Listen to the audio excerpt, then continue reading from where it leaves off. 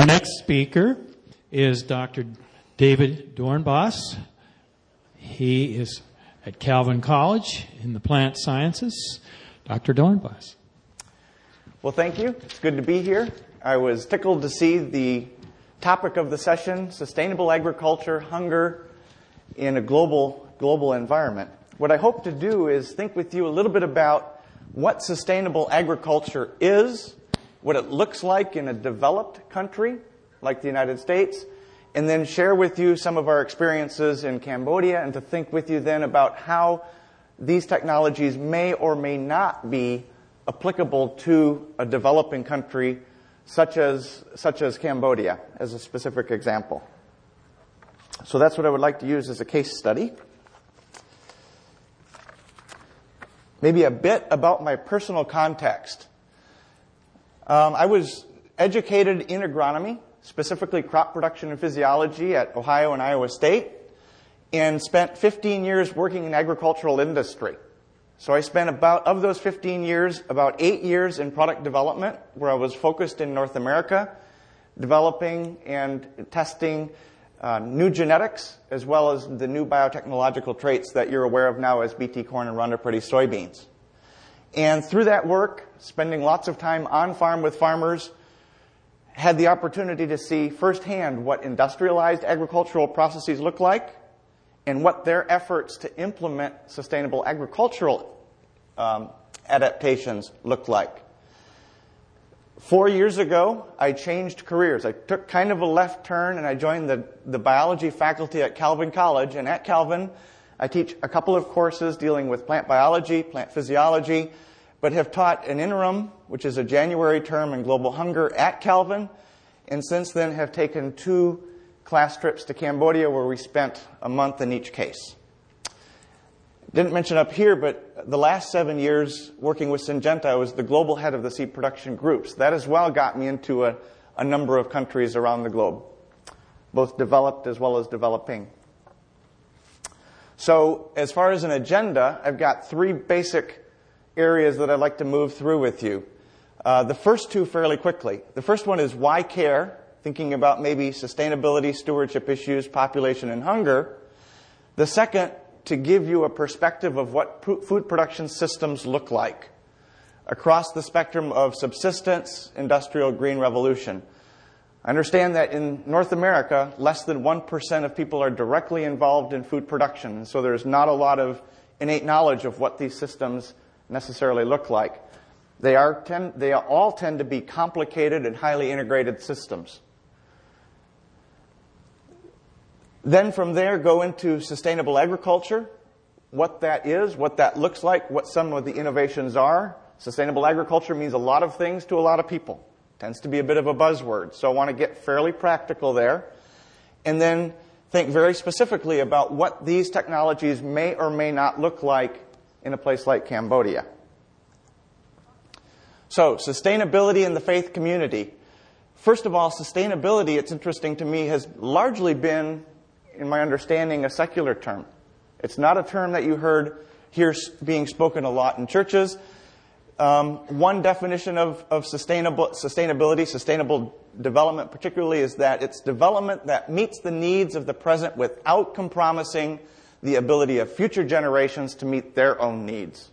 So fairly broad. Stewardship, on the other hand, tends to be a bit more of a faith term. And if you talk to people and you play word association games and do those sorts of things, what you hear a lot is terms relating to money, to tithing. And I know in this audience, and I've seen, this weekend, that a lot of you are thinking much more broadly about what stewardship is. And I think that's great, and I think that's appropriate. So maybe a couple of key verses maybe to come back to is Genesis 1. Each day after God created, He saw that it was good or very good. Genesis 2:15, God took man, put him in the garden to work it and to take care of it. Maybe to use it, extract value from it, but at the same time, preserve it, conserve it. So those 2 phrases need to be coupled in the context of what I would call a broader understanding of stewardship. As we start talking about global issues, population, hunger, and understanding the fact that we are living in a global economy, a global atmosphere. Matthew 22:39, and in each of the Gospels starts to ring pretty true. And Jesus said, and the second is like it, love your neighbor as yourself. That in the context of our worship service this morning, we hit 1 John 3, verse 17. But if anyone has the world's goods and sees his brother in need, yet closes his heart against him, how does God's love abide in him?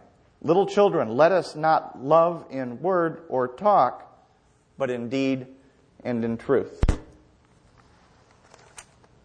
So there's a rationale as to why we should care. People depend on it. People's lives depend on it. So let's relate the two words. Sustainability and stewardship. Are they the same thing?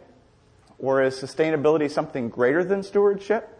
Or is it something less than stewardship? How big is your frame of what stewardship is relative to sustainability? I'm going to let that one hang. Think about it.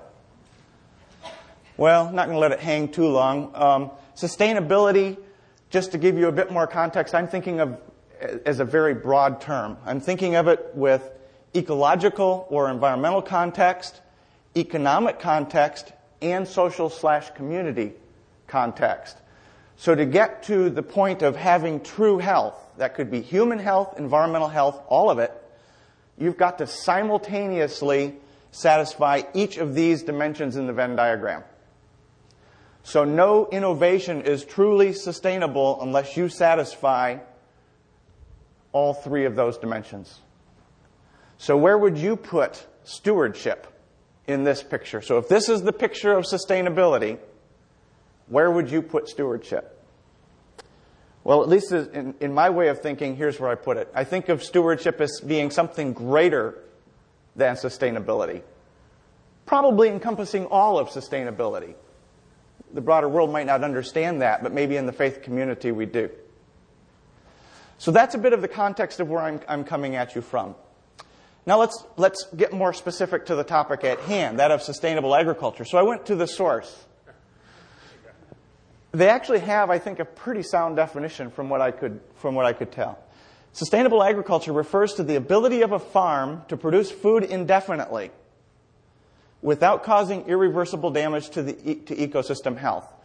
The Wikipedia demonstration of the definition, the explanation goes on to integrate three main goals: environmental stewardship, there's the environmental component; farm profitability, the economic component; and farming communities, the social component. You can't take the farming community out of the cultural community that it nests within. So we have to somehow, as we think about sustainable agriculture and what it is, satisfy each of these dimensions. So before we go to this particular graph, what I want to do is, one of the themes that I want you to take away then is that agriculture sustainability should be a natural extension of Christian stewardship, but the practical application of this is problematic. There are going to be trade-offs with how you apply sustainable agriculture. So now let's shift gears a little bit. Population and hunger. World Health Organization 2005 published this map. It shows the global prevalence of underweight in children under the age of 5. And I think you're probably well aware of the geographic distribution there. The greatest proportion of underweight children and food need is in Africa and Southeast Asia. No surprise. The next map might be, as well, not a surprise, that there's clearly a life expectancy relationship to being underweight. So what this shows is the average age of live births. Longevity, 78 years in 1995, 79 in 2000 amongst the richest nations, and 43 and 42 amongst the poorest nations. Being underweight has consequences. This map as well is probably not a surprise. It is as well the geographic distribution of now global obesity. And you can clearly see that this area of the world does not have many colored-in countries. The areas of the world with developed countries do. Although it's not, the correlation's not 100%. So global population and hunger. We've got these two maps. We've got undernourished parts, we've got overnourished parts, and I've got 6, numbers there. What do those numbers mean? 9.5 billion? What's that? Anticipated peak global population year 2050. How about 6.2 billion? Current global population. 1.3 billion. I'm changing categories on you. This one may be a bit of a surprise. It's the number of people globally suffering from overnutrition. How about 852 million? Anybody take a guess? It's the number of people globally suffering from undernutrition. Interesting. 500 million. Bit of a categorical change here again, too, just to warn you. Number of undernourished people who have no land. We can get into why they have no land. It's a whole other story. I really don't need to go there today, but I think it's important. Because we're going to think about application of sustainable agriculture. Who is our audience? They are not it. They don't have a backyard. They can't even have a vegetable garden. 170 million, that's the number of undernourished children less than the age of 5. One of who will die every 3 seconds. That's the current situation. Well, those numbers aren't new to our global leaders. So in 2000, the UN had a group of people that developed what are called the Millennium Development Goals. You've probably heard about them. You may well know that there are 8. I'm picking on 2. I think 2 are particularly relevant here. And the goal is to satisfy these goals by the year 2015. So we're halfway there. The first goal is to eradicate extreme poverty and hunger. And the 7th one actually is to ensure environmental sustainability. In a lot of circles, those are perceived as conflicting goals. Because if we're going to satisfy global hunger, that means we're going to have to potentially take care of land in such a way that to get the maximum food production, it's going to cost us environmental sustainability. So can both goals be accomplished simultaneously? And this is the second theme that I want to bring to you. That is, we have the opportunity to address poverty and hunger today without necessarily hurting the environment because there is adequate food in the world today. It's not about how much food the globe is able to produce. There are other issues at play. It pertains more to distribution. So 3 food production systems. 1.3 billion of the 6.2 on Earth today rely on industrial agriculture. We're among them. 2.7 billion rely on agriculture resulting from the Green Revolution in the 60s and the 70s. 2.2 billion rely on subsistence farming. It's more or less how it breaks out. 2/3, 1/3. So subsistence farming, just very quickly, think about polycultures using local genetics. These are people, for the most part, that are incredibly poor, incomes of $1 a day. They don't have any wherewithal to buy seeds, fertilizer. They have labor, lots of labor. In Cambodia, 85% of the population works on farm, lives on farm. There is low or no technology. They're lucky to have a metal hoe. And there may be some use of pesticides or fertilizers. If there is, it's a minimum amount, and they're probably off-patent chemicals that are illegal to be sold here. That's the current situation in most subsistence countries. Certainly true in Cambodia. Trade-offs. Okay, there's high yield potential in polycultures. It's potential. There's genetic diversity. They're using land races. Minimum capital investment could be an advantage depending on how you look at it. Low input costs certainly fosters community. You're out there working with your family. Problems: low yield, nutrient deficiency, soil erosion, pesticide toxicity.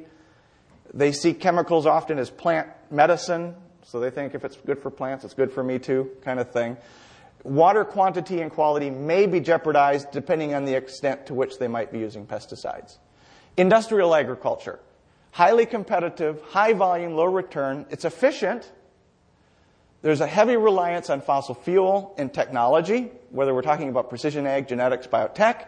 Monocultures: corn and soybean fields, one crop per year. A heavy reliance on fertilizers and pesticides. And if you look at some of the USDA Economic Research Service numbers, you can see output and productivity continue to climb from 1948 to 2004. Input rates flat. Relatively encouraging. So what that looks like in a highly integrated system is that you're probably going to soil test. You're going to apply lime fertilizers in the fall. You're going to manage soil plant residues very carefully to try to get rid of them, break insect disease cycles, that type of thing. Maybe reduce erosion rates, although we're kind of tending into sustainable ag a little bit. We're talking about probably spring fertilization, a highly tailored system to crop soils and expected yield goals. We're probably talking about pesticide applications pre-plant potentially. There's certainly a planting process. There's probably a post-emergent weed control effort and as well insecticide effort in case insects come along and start munching on your crop. Ultimately, in the end of the day, we're talking about a very sophisticated, high-input, technology-heavy system that requires a lot of inputs. So, large quantities of food, it's inexpensive, labor cost is extremely low, it's efficient. Maybe. Efficiency here is defined very narrowly. Efficiency is defined as essentially low labor input, because that's the expensive component in developed countries. It may not be an applicable term relative to the developing world.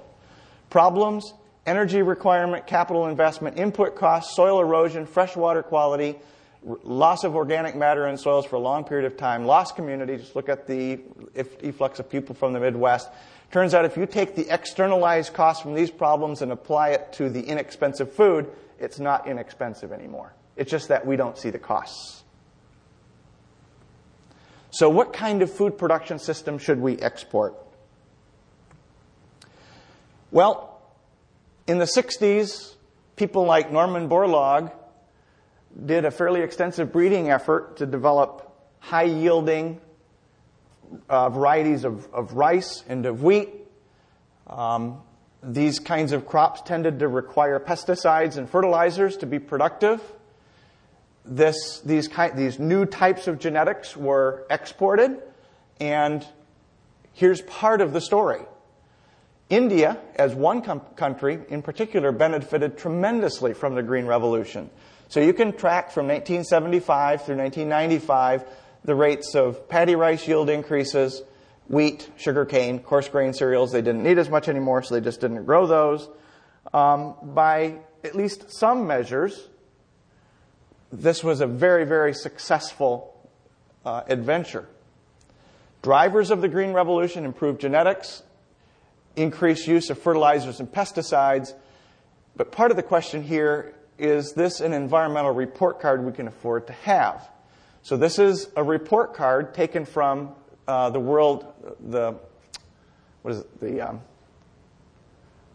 remember the name of the group. At any rate, here's agricultural.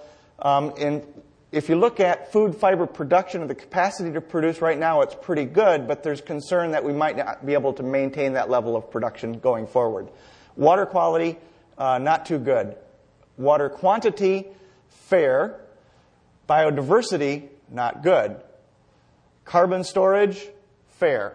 And with sustainable agriculture, there's kind of a mixed message there. Ultimately, is this the kind of report card that we want to export with this system of production? Can the developing country afford that report card? So sustainable agriculture, what does that look like? Essentially, what sustainable agriculture is an effort to redeem or reform industrialized agriculture. And so here are a few components of it. Agronomic practices include changing how soils are managed. So farmers using more minimum or no-till residue management. So that's what that's showing. Contour farming. So that's what this is showing. Planting on the contour to slow rates of soil erosion, which is part of what this is after. Use of terraces. Use of cover crops. Cover crops to slow soil erosion as well as maybe feed nitrogen into soils.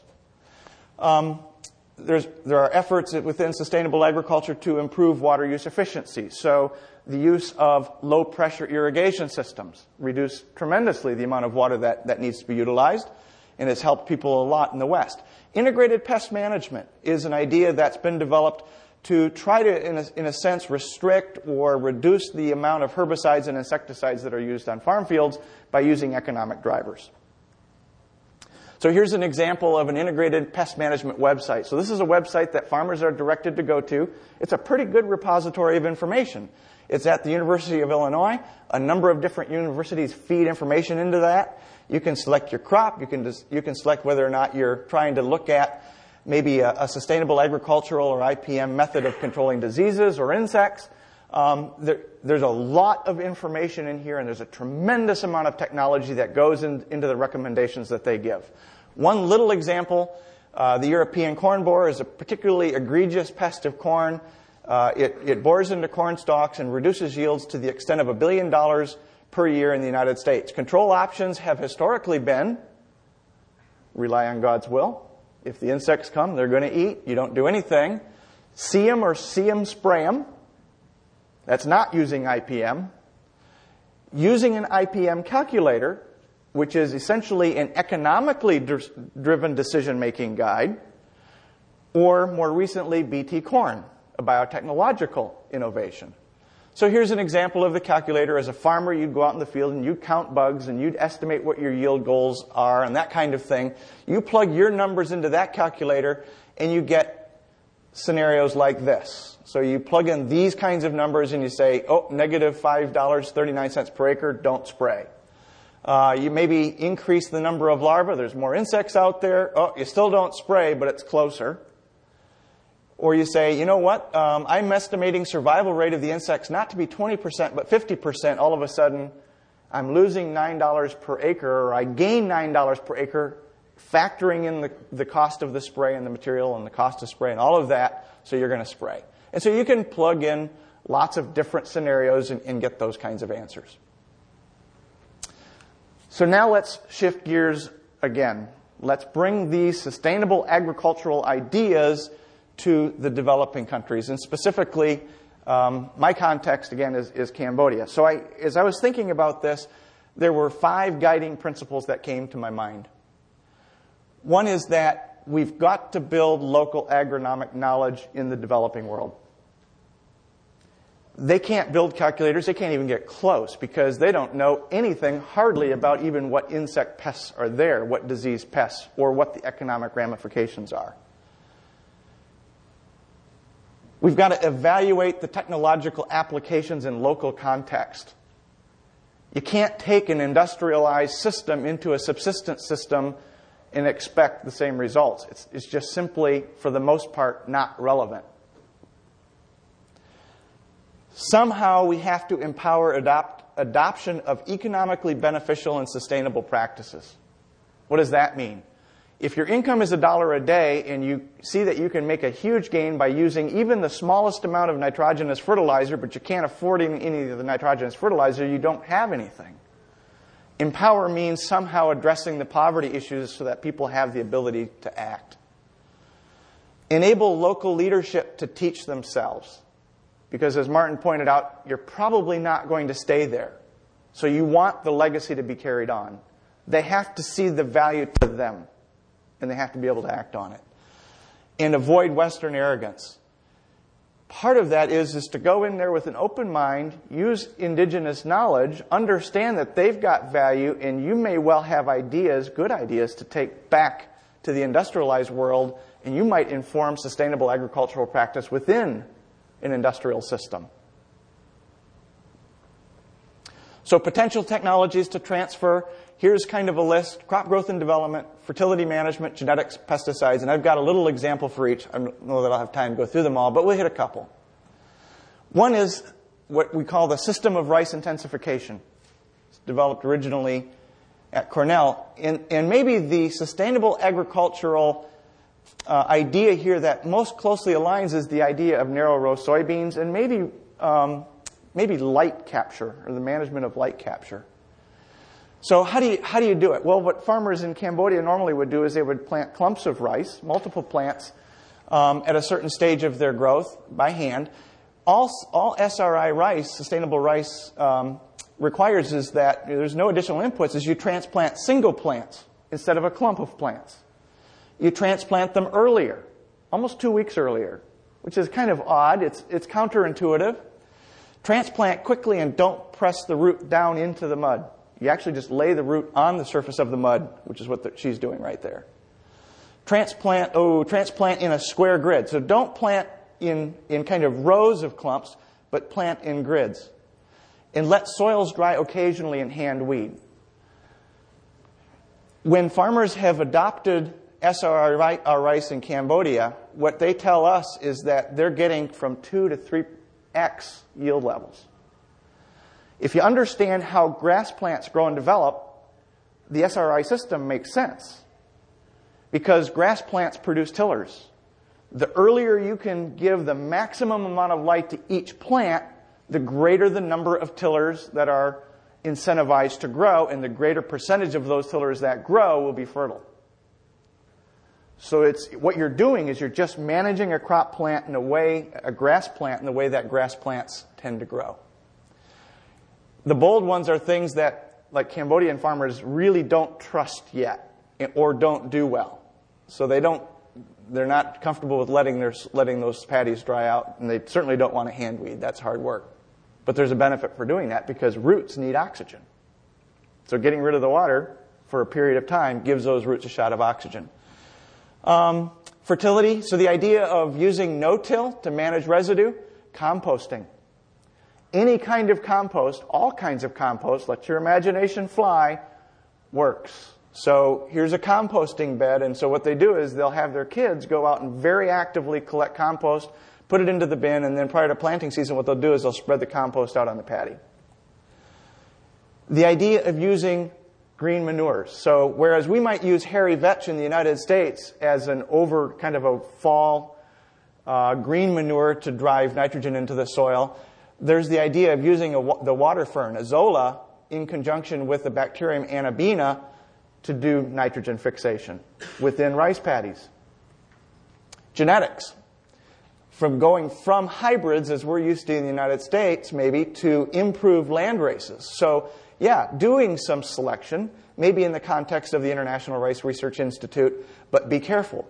Because every time you select, you're probably reducing genetic variability, and you're probably exposing yourself to disease resistance. The reason those land races yield less is because they have resistance built into them to lots of the different sorts of diseases that they would run into. Pesticides. The idea of using sometimes things like chrysanthemums or marigolds as natural producers of pyrethroids. Chickens and ducks eat insects, including insects that are eating your rice or your vegetables, and then you can eat the eggs from those chickens, or you can eat the chickens. There's been a culture of burning. Burning releases not only carbon dioxide to the air, it reduces soil organic matter, and therefore reduces innate soil fertility. Not only that, if you leave rice residue out in the field, there are natural insects that are eating this dead rice plant. They're not insects that are feeding on are going to hurt rice yields, but what they do is if you can keep those out there, you keep the levels of the predatory insects high, so that when you get to the growing season for rice, the predator populations of those insects are high. Polycultures, the idea of using vegetable gardens and maybe even getting crops in the dry season, which is often not a possibility. In conclusion, hunger and sustainability issues should be addressed concomitantly and are not necessarily contradictory, but they could be. And require the leading of the faith community. Sustainable agricultural concepts, I believe, apply, but the technologies seldom do to food production issues in developing countries. And the key word to think about here is efficiency. Sustainable agricultural applications in developed countries like the United States are all about maintaining efficiency and improving some of the ills of the system. That kind of efficiency is not a value in Cambodia. The last thing you want to do is send people off the farm. And development of appropriate technologies must be conducted in local context, considering agronomic, thinking broadly, across environment and economic, and in terms of community needs. All right, thanks.